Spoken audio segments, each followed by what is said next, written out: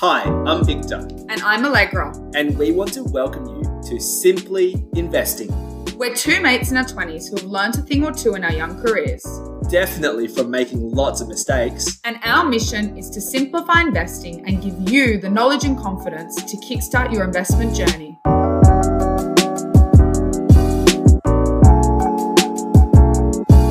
Before we start, a quick reminder that nothing we say is financial advice. Rather, for educational purposes only. We are not financial advisors, and everybody should invest according to their own circumstances. Hi everyone, and welcome back to episode 2 of our ETF series. Fantastic. Hey everybody. I think pretty much for those of you who listened to our last episode or those of you who didn't, we basically just touched broadly on what are ETFs, ETFs that we've purchased in the past, what to look for when you buy an ETF quite broadly, and how to actually get started. And in this episode, we really just want to get down into the nitty gritty and kind of give people more information when it comes to purchasing ETFs, what to look for, best performers in the ASX, and then also, some of our experiences when it comes to ETFs. Yeah, 100%. We want to kick off by looking more broadly at the topic of how you should choose your ETF, and I guess just some of the distinct characteristics of an ETF, which we have explained in our last episode. So more on just building what we look for when we, are choosing where to invest our money. Yeah, so I might kick this off and say that probably the first thing that we look at when we're investing in ETF would be the time frame. So I think when you pick an ETF, you need to be really careful. So there are certain ETFs that come onto the market and rise in the short term, but then take a big dip over the long term. And if you're looking to invest for a year or two, that could be great. But most people trying to get into ETFs, it's a long-term thing. So I think one of the biggest things I look at is what is the long-term performance. So, 3, 5, and 10 years. And then I need to really figure out how long I want to invest my money for. And that will be a large indicator of which ETF I'll buy. No, I totally agree with you on this one. And not all ETFs are the same. So for example, your broad-based ETFs, let's say one that tracks the S&P 500, which is the 500 largest companies in the US, the performance on that would be vastly different to a performance on an ETF that tracks maybe only, the largest tech stocks in the NASDAQ. So Victor's saying this because I actually own a... It depends on your risk appetite as well, but in terms of that as well with the horizon, it's definitely an important thing to understand. If you're going to invest for the longer term, like when I say long term, I mean more like a 30-year kind of time, just like a mortgage, then you'd probably want to hold more of a broad-based ETF, something that you would pump your super in or your 401k. And if you're looking for more, riding the trends in the market or just in terms of future trends, maybe if your time horizon is a bit less than that, like even a 5-year, then perhaps, tech is probably more up your alley. But the volatility in tech and some of these, emerging technologies can be quite high. So definitely time frame is a big one. I feel like there was about 10 slide dicks at me in there, but anyway. So I think the next one is also a really key indicator when you're picking that, and it's off the back of, your time frame, is having a strategy. So really asking yourself, what do you want to get from this ETF? Can you afford to take on a riskier short-term investment, or are you looking for the longer term? So you want something probably a bit lower risk, or if you'd prefer to avoid risks altogether, maybe you want to consider an index fund, for example. Yeah, absolutely. And I think fitting in with the strategy element is also kind of like, what do you want to put your money towards? Like, what are you going to be investing in? So if your strategy is to make, let's say, a high return in a shorter amount of time because you're more willing to go into risk-on assets than an ETF like one that tracks the NASDAQ.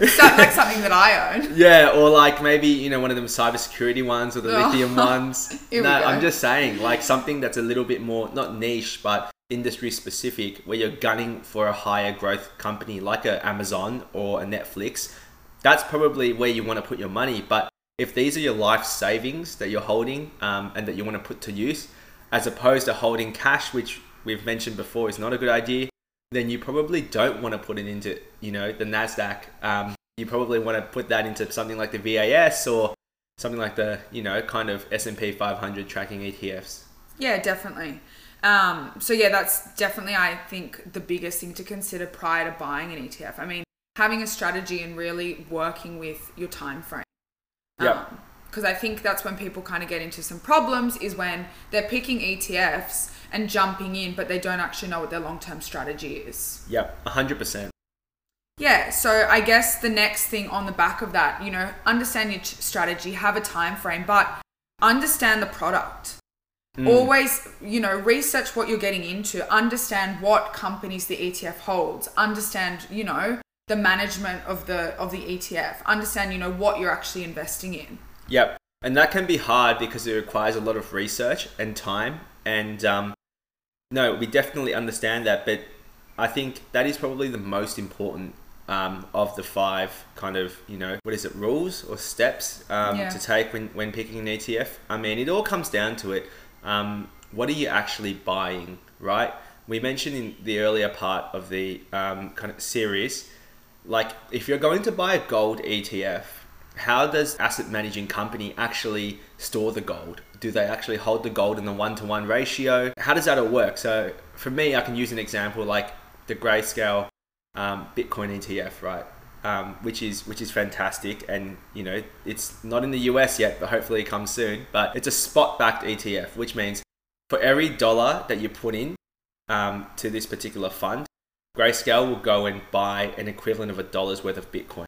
So you need to check if your ETF, let's say for another commodity, let's say gold, is it a spot-backed ETF? Is it a futures-based ETF trading on some other exchange like a Chicago Mercantile Exchange or something like that? And yeah, you just basically need to know what you're getting yourself into. And I think that applies to not just ETFs, but equities and really all aspects of life, really, right? But that's probably, yeah, the most important thing. And we've given our recommendations really for a couple, if not, you know, later on in this episode, but in the previous kind of part. And, you know, we feel comfortable doing that because we've, you know, either invested in these ourselves or we know what they hold. Yeah, and I think probably on that as well, Victor, I would say that my biggest mistake when investing in stocks and ETFs, probably more so stocks, but I guess it's, you know, kind of go hand in hand how you trade them. My biggest mistake I've made is jumping on trends, following the crowd, or listening to some finance bro who's like, my dad knows the CEO of a company and it's going to go up 20%. And then you buy these stocks and you have no idea what you're investing in, and you end up either losing your money or you've got, you know, stocks that haven't performed in your portfolio. And if you'd done the research, you would have known that that was always going to happen. Can't be an emotional investor. No, and you can't jump on trends. I mean, I think you really need to do your own research and have confidence in what you're buying. 100%. Yeah, so I guess the next thing to kind of look at when buying, or something that, you know, comes after you've done your research and all the rest of it, would be checking the returns. Yep. So, you know, this includes checking fees, but we'll get into that next. But yeah, look at how's it performed over a 1-year period. And then how's it performed over 3, 5, 10, and even, you know, 20 and 30 years. Yep. And that has to also align with your strategy. Yep. 100%, and definitely the returns are really important. And I guess the expense ratio, which we've mentioned in the previous part, plays an important part, because if you're losing, let's say, 0.5% every single year on your returns, the thing with an ETF is they don't always go up every single year, because there are going to be years where the market dips, like let's say 2008, right? But be certain that that fee will be taken in 2008, regardless of whether your ETF performs or not. So that's something that's important to think about. But more broadly, on the topic of returns, I think it's really important to kind of look at, you know, the particular ETF you're invested in, and also what the, you know, opportunity cost of your money is as well. So if you're returning maybe your 5%, but the market's booming and everyone else is making 30%, then that's, you know, also an underperformance, even though you're making money. And as well, there's other kind of factors that feed into this, being inflation, which came out the other day at 7.5% in the US year on year. And yeah, also just the, you know, cost of cash, which is interest rate. But basically, you know, let's not get too complicated. Let's keep it simple. Definitely really important to monitor returns. As you mentioned, Allegra, over a longer time frame, if that's your investment horizon. But also whatever, time horizon you're looking for in general. Oh, and one last point as well, sorry, quickly. If you're buying an ETF that's tracking the ASX 200, like the iShares, Australian shares one, and the index performs at a rate of 10%, but your ETF is only giving you 7%, then there's something wrong there from a management perspective or from a fee structure perspective. Because if you're tracking the index that you're purporting to kind of, mirror your returns off, and they're making 10% and you're making 7%, where is the other 3%, right? Yeah. So that's also something that's really important to look at. But that kind of is easier to look at on a broad-based index level or broad-based ETF level. If you're tracking an industry-specific ETF or even a gold ETF, it's a bit more difficult to look at kind of the returns based on the underlying asset. Yeah, definitely. I mean, I think that would be probably one of the biggest things to look at when purchasing ETFs is just understanding the management and then also the fees associated, because end of the day, if you invest in an ETF that looks great on paper, but you haven't actually looked into what fees you're paying, some of the time you're actually just losing a lot of money in the investment. Although, they say 10% returns, are you getting that whole 10% per annum? Yep, exactly. So yeah, that's probably one of the biggest things to look at before you buy an ETF.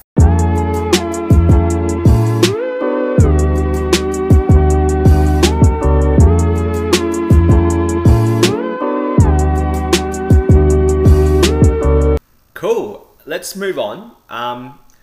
In this part of the episode, we want to talk about our experiences investing in ETFs. So we've both had quite extensive experiences with exchange traded funds.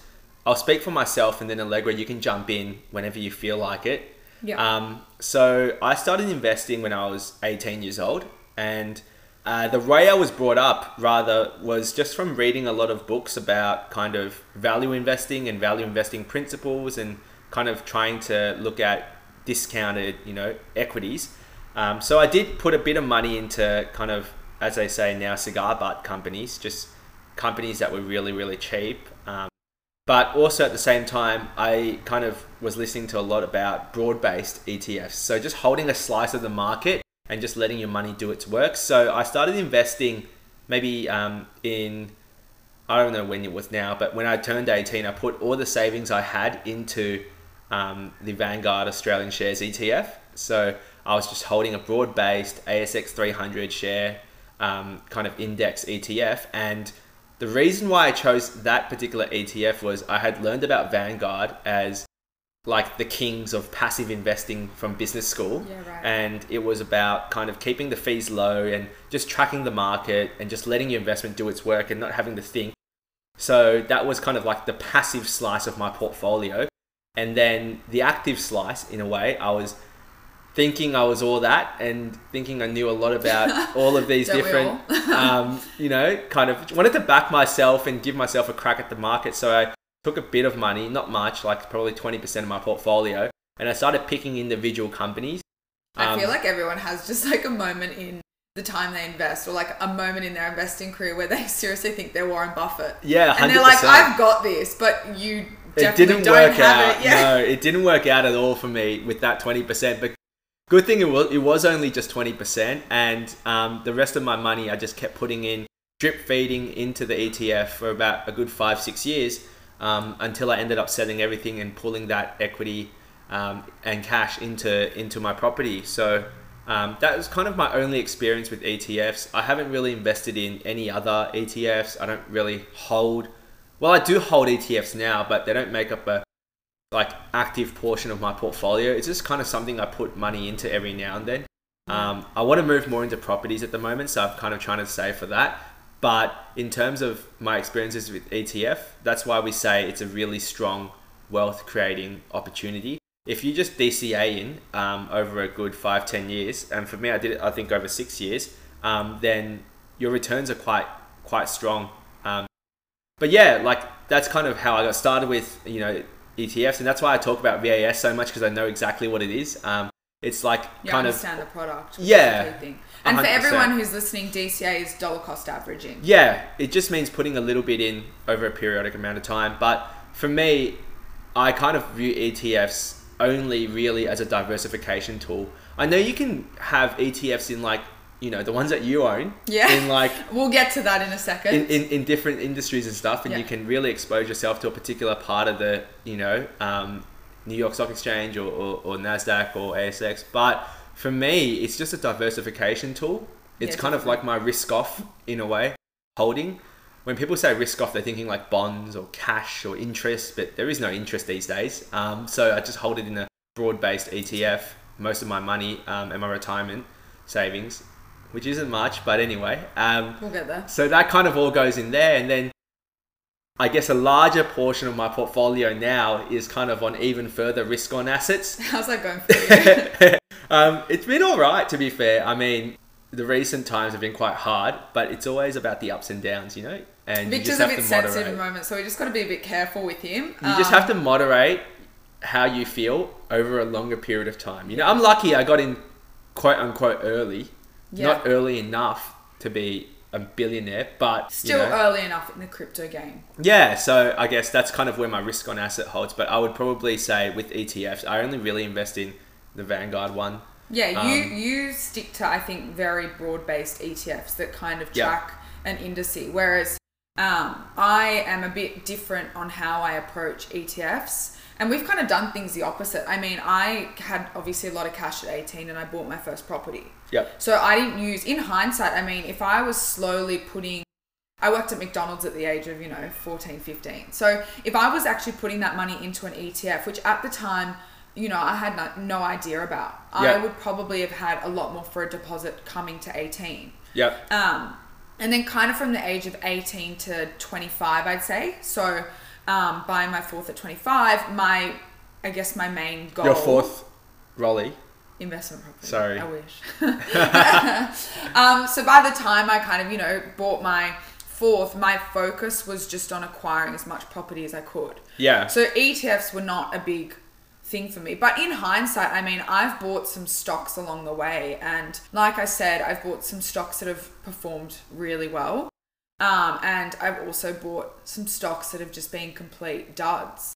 So in hindsight, I mean, had I have put that money into ETFs, although my return probably would have been less than, a winning stock, I probably would have done better. Yeah, so over you're the long saying term. like net, your average return, your APY, over let's say like 5 years, which is the way I've done it, you would have been better off doing that as opposed to a strategy where you kind of self-pick stocks. Yeah, I agree. And I mean, I have researched it, but I'm not going to lie. And, like I've got nothing to hide. I've put money into stocks based off people being like, oh, my dad knows so-and-so, or I work for a marketing company that does the marketing for this company and it's, gonna go off. And those stocks, I've had probably one of those stocks delist. So that's, yeah. So, I mean, in hindsight, had I put that money to good use and purchased an ETF, I would have been flying now. But, we all learn from our mistakes. And I guess now, because obviously I'm very heavy in real estate, which, is great,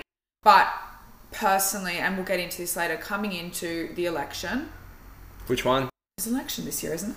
The Australian one or the US one? No, the Australian. Oh, both. No, the Australian. Okay. US is a while away, isn't it?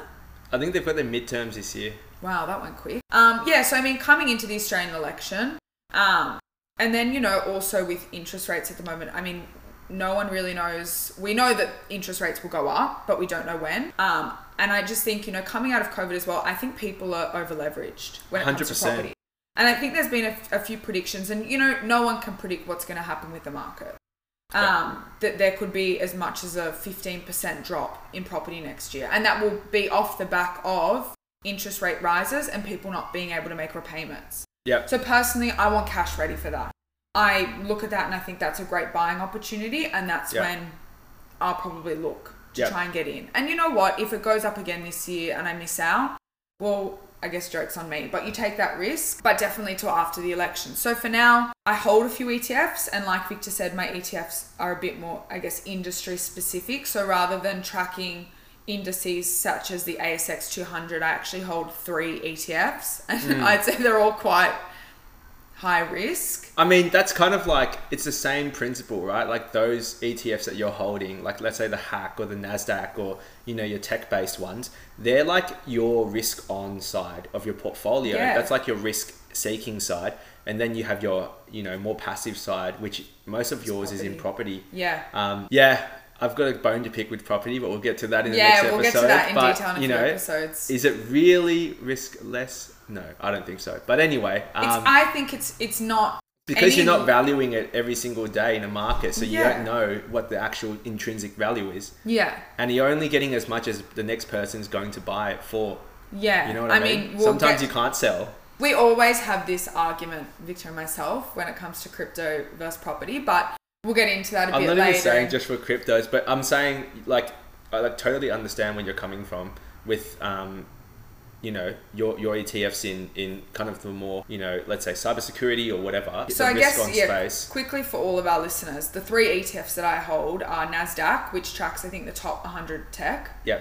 I've got, and that's US based. Yeah. I've got Asia, which tracks emerging markets. Yeah. So I think, for example, one of the holdings, or the last time, you know, I checked was Alibaba, but that Yeah. would have rebalanced. Yeah. And then the third that I hold is Hack, which tracks cybersecurity companies. It's a space that I like. I would say that it's something that people need to focus on. Cybersecurity? Yeah, it's a massive thing. Yeah, of course. So yeah, they're the 3 ETFs that I hold.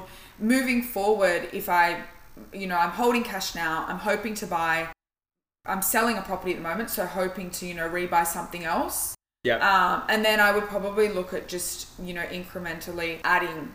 Are you going to use that money that you get from your property to put into more ETFs? And do you think you'll ever hold a broad-based? I think so. So that was my next thing. I think that once I buy my next property, as I'm not older, but I'm turning 27 next year. Very old. Ancient. But I think moving forward, I mean, and in such an uncertain time, I think holding broad-based ETFs, in terms of, you know, de-risking your portfolio is a really good thing to have. Yeah, it's a great idea. I mean, my super's in, you know, all in something like the VAS. I self-manage, yeah. So wow, that's probably like the best way to do it. Yeah. Because it's a long-term game with super, obviously. You're not going to be able to touch it till you're 652 years old. Yeah. You know what I True. mean? So it's kind of like... out of sight, out of mind, that one. Yeah, so I think with... At least for me, the way I approach ETFs is I don't really mess around with too many of the different ones. I just find it's too hard to understand. My small brain can't process all of the different, you know, fees. Are they going to hold it? What companies and all that kind of stuff, blah, blah, blah. So I just hold a broad-based one, and then I put my money towards something I can understand. I think decently, which for me is digital assets and tangible property. I think decently. On that, I mean, and this is for, you know, your listeners that don't really have the time to research ETFs or whatever it is, or you just want to get into something lower risk. I'd say, you know, tips, and this isn't financial advice, it's just what I'd be looking at, is, you know, ETFs that track larger market indices, such as the ASX 200, 300. And then, you know, there's certain apps like your CommSec Pocket, and they basically just list you, I think it's 5 ETFs in different industries. So they've got a high dividend, Australian dividend ETF. They've got an ETF that's in medical, Australian medical companies, so your CSLs. And then they've got, you know, the NASDAQ. You know, the tech stocks. The tech stocks. And they've got 2 others. So I think if you're looking, you know, that's a good starting point. Go into CommSec Pocket, see what the 5 ETFs are and research them and see if they're aligned with your particular risk appetite and volatility. And we kind of speak about ETFs as something that's, you know, kind of like a relatively safe, passive, but you know, can still instrument. Lose money. You can definitely still lose money. It depends on what you invest in. Like, for example, if we're going to have a financial, let's say, recession, tech stocks will go down a lot. Oh, God.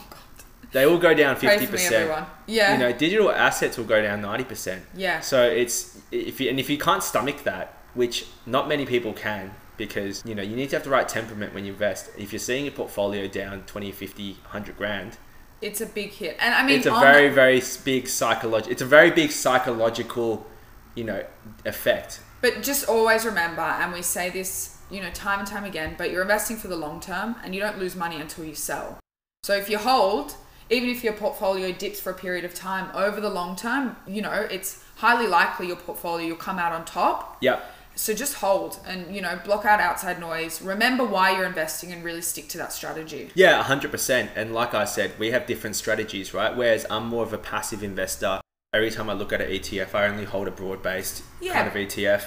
But I guess in saying that, sorry to jump in, Victor, but No, your risk comes from your, digital currency. Yes. It's true. That's where you hold your risk. That is true, yeah. So passive, for your passive or less risky Side. investment, that's your ETFs, whereas I'm the opposite. My kind of less risky, if we're going to, talk on a risk scale, investments would be in my property. Yeah. So I can probably afford to branch out a bit more when it comes to Venture out an into ETF. the deep. Venture out into the tech world or whatever you want to call it. Yeah. And buy, I guess, slightly riskier ETFs because that's, I've got a safer investment, which is my property. Yeah. As long as your time horizon's set and you understand what's going on and you know what the management's like and all the fees, look, you should do be you. fine.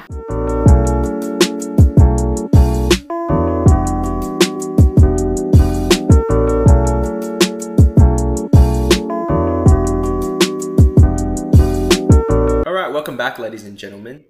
In this last section of our episode on ETFs, we want to wrap things up by giving you a list of the top 5 performing ASX listed ETFs that you can invest in, if you so wish, with a focus on the APY over the last 3 years, right? Yeah, that's right. So average performance over the last 3 years, and then I'll also, let you know what ETFs actually performed the best in 2021. And just quickly, a small little caveat, by no means are we telling you to invest in these. And I also can't guarantee nor can Victor that these will be the best performing. You know what they say? Over the next 3 years. It's one of those little disclaimers. Past performance does not indicate future performance. Yeah.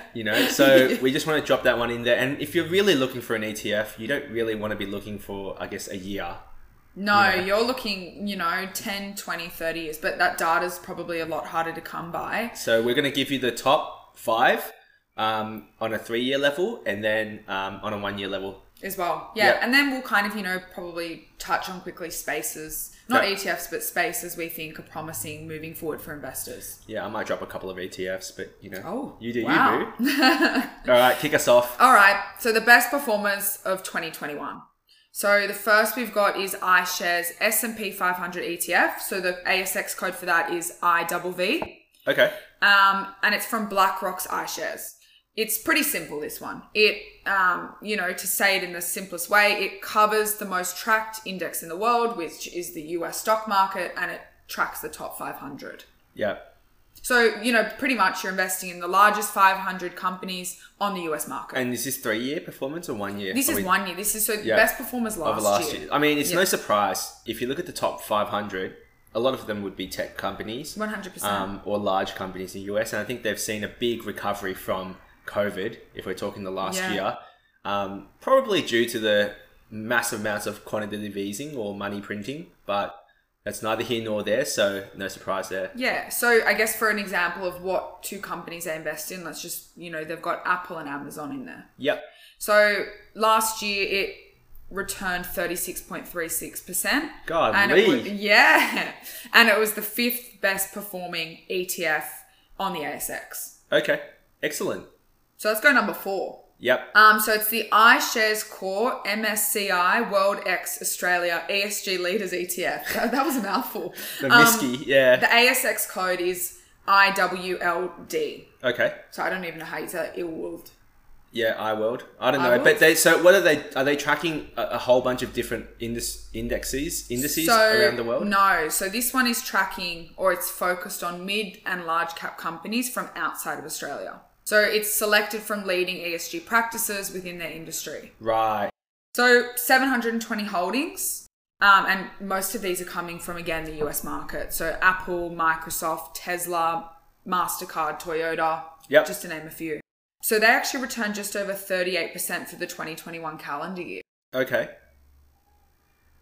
Cool. That's nice. That's good. That's great. 38. It's no Bitcoin. All right. But... So the next is Dow Jones Global Real Estate Fund. So code DJRE. Yep. 3rd top performing ETF. So rather than, investing in a large basket of shares, this ETF holds only real estate investment trusts. Yep. So REITs. Yep. So for example, Goodman Group is a big holding in this one. And this actually returned 38.56. I'm telling you, real also- estate did really well last year. And that also came with a 4.05% dividend distribution. Oh, wow. So you're getting a return, obviously, in terms of performance of your ETF, but you're also actually getting a 4.05% A dividend return. income. That's really good. Yep. So the code for that again was DJRE. Okay. Yep. So the next one we have is the BetaShares Crude Oil Index, and the ETF or ASX code for this is 000. So 000. Yep. Once again, completely different kettle of fish here. It's from BetaShares, and apparently this one takes silver medal performance. So this is your number 2. Yep. It tracks the performance of crude oil futures. Yep. I will say, I think oil got smashed during COVID. Yeah. And I was listening to another podcast, Planet Money. They were saying at one point oil futures went into negative territory because of the storage costs. wow. Like oil was literally, it costs a lot to store oil. So, all these bankers drove the price down because there was no demand during COVID.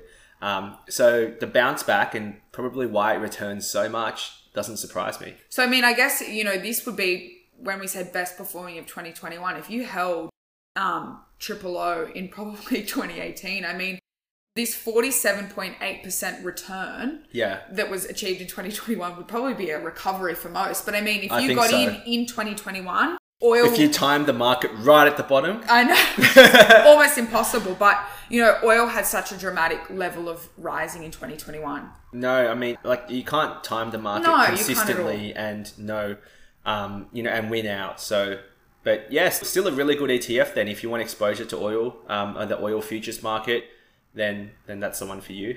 Yeah, and the top performers, there's actually 2 best performers. First being BetaShares Geared US Equity Funds. So GGUS is the ASX code. Yep. And ETF's ultra long NASDAQ 100 hedge fund, which is LNAS. Almost kind of see it in the names, like the BetaShares Geared. They're messing about with leverage. Yeah. Pardon my French. And also, what's the other one? The ultra long. You're going ultra long. You're Ultra probably long NASDAQ. once again leveraged, 2, 5, 10, God forbid 20, 100x on going long on the NASDAQ. Imagine if there was a recession, you wouldn't want to be in that one. Yeah. So basically, GGUS covers S&P 500, and LNAS covers NASDAQ 100. Yep. So LNS returned 64.7% in 2021. Wow. And GGUS gave a pleasing 66.25%. That's excellent. I mean, I guess the higher the risk, the higher the reward, right? It would actually be really interesting, Victor, if we did kind of like a mid-year episode and actually went back to these 5 performers and see how they're doing in 2022. Yeah, absolutely. I think that's definitely something we'll chalk down in the studio.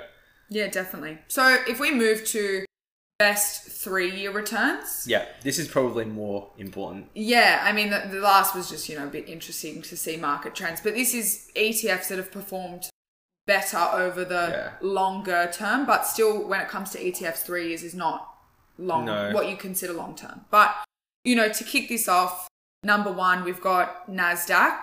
Yep. Which I hold against Victor's will. The tech stocks have done quite well. So, good on them. Yeah, so basically 100, NASDAQ tech stock companies. Yeah. And I buy this through CommSec, but there's obviously other platforms that we touched on in episode 1 where you can buy this ETF. The next one, and this is actually a really interesting one, and I've spoken to someone about this before, is ACDC. So that's all in battery technology and lithium. I think that kind of coincides with the whole renewables movement, right? Correct. Because the biggest issue with renewables, to my understanding, which is very limited, is you need to find a place to store the energy. Definitely. Like generating the energy is not difficult in terms of wind, solar, etc. But the problem is with storing the energy. So, and correct me if I'm wrong, but I'm pretty sure lithium is the one resource that they need to actually create these, batteries Tesla batteries for cars and stuff. So, yeah. I mean, I guess that would go hand in hand. So if you're investing in, battery tech and lithium ETFs, you are kind of, investing for the future and, the whole Tesla.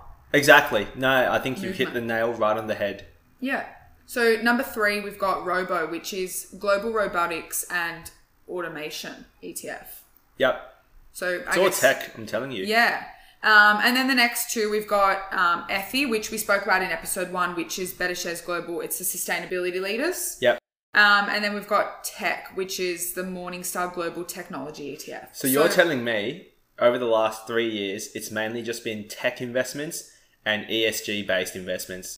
Well, I mean, yeah, I think number 6 and 7, if anyone's interested. I mean, I need to kind of say this because, you know, Victor Royce Okay, go on. says I'm very... Number 6 is Hack, which is Cybersecurity. my old faithful cybersecurity ETF. Yep. And number 7 is Asia.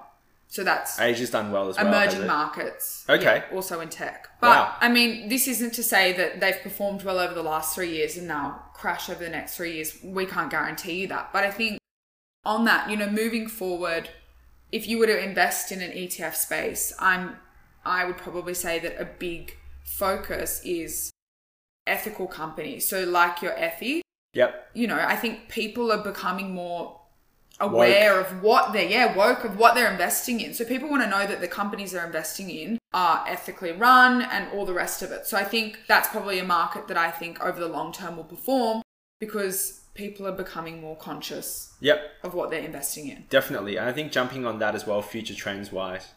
And, you know, I probably wouldn't invest in this myself, to be honest. So I'm just going to drop it out there. But like the future is tech, isn't it? There's like robotics, genomics, AI, artificial intelligence, and the whole kind of catalog of it. I think that's definitely going to be very intertwined with the lives that we're going to live in the next 10, 15 years and our kids are going to live in. But I think if you're going to look into something like, you know, the ARK ETF, which is an investment fund run by Cathie Wood and ARK Investment Management, basically all they do is jump on future trends or future technologies rather that they think are going to disrupt our world. So I think that's definitely a good, you know, good space to look at or a good space to start researching. I think I probably need to start doing a bit of research on that if I'm going to future-proof myself. But definitely that, and, you know, you can't not drop in digital currencies. Yeah. I mean, blockchain technology, which is the underpinning or the backbone of digital currencies, blockchain technology itself is going to revolutionize the world and change the world. Which is funny you just say a that. Fact. Because we've seen obviously a few crypto-based ETFs. I think the last one actually floated, I think, early this year or last year, and that's CRIT on the ASX. Yeah. And that's basically they invest in obviously blockchains and... Yeah. I'm not saying it's the cryptocurrencies or the NFTs or, you know, the applications of whatever the blockchain technology underlying it is, but the actual blockchain technology, I think, is going to play a huge part in terms of the future of organizations, because it's just too easy to manipulate and steal money and, you know, fudge accounting records. And I say this as an accountant. Not a criminal? No, not a criminal. The highest of ethical standards, thank you. I'm a CPA. But, you know, I think there's definitely kind of a lot of room for that to grow. But that's neither here nor there. We'll touch on, I guess, digital assets a lot more coming forward, and hope to see you guys in the next one.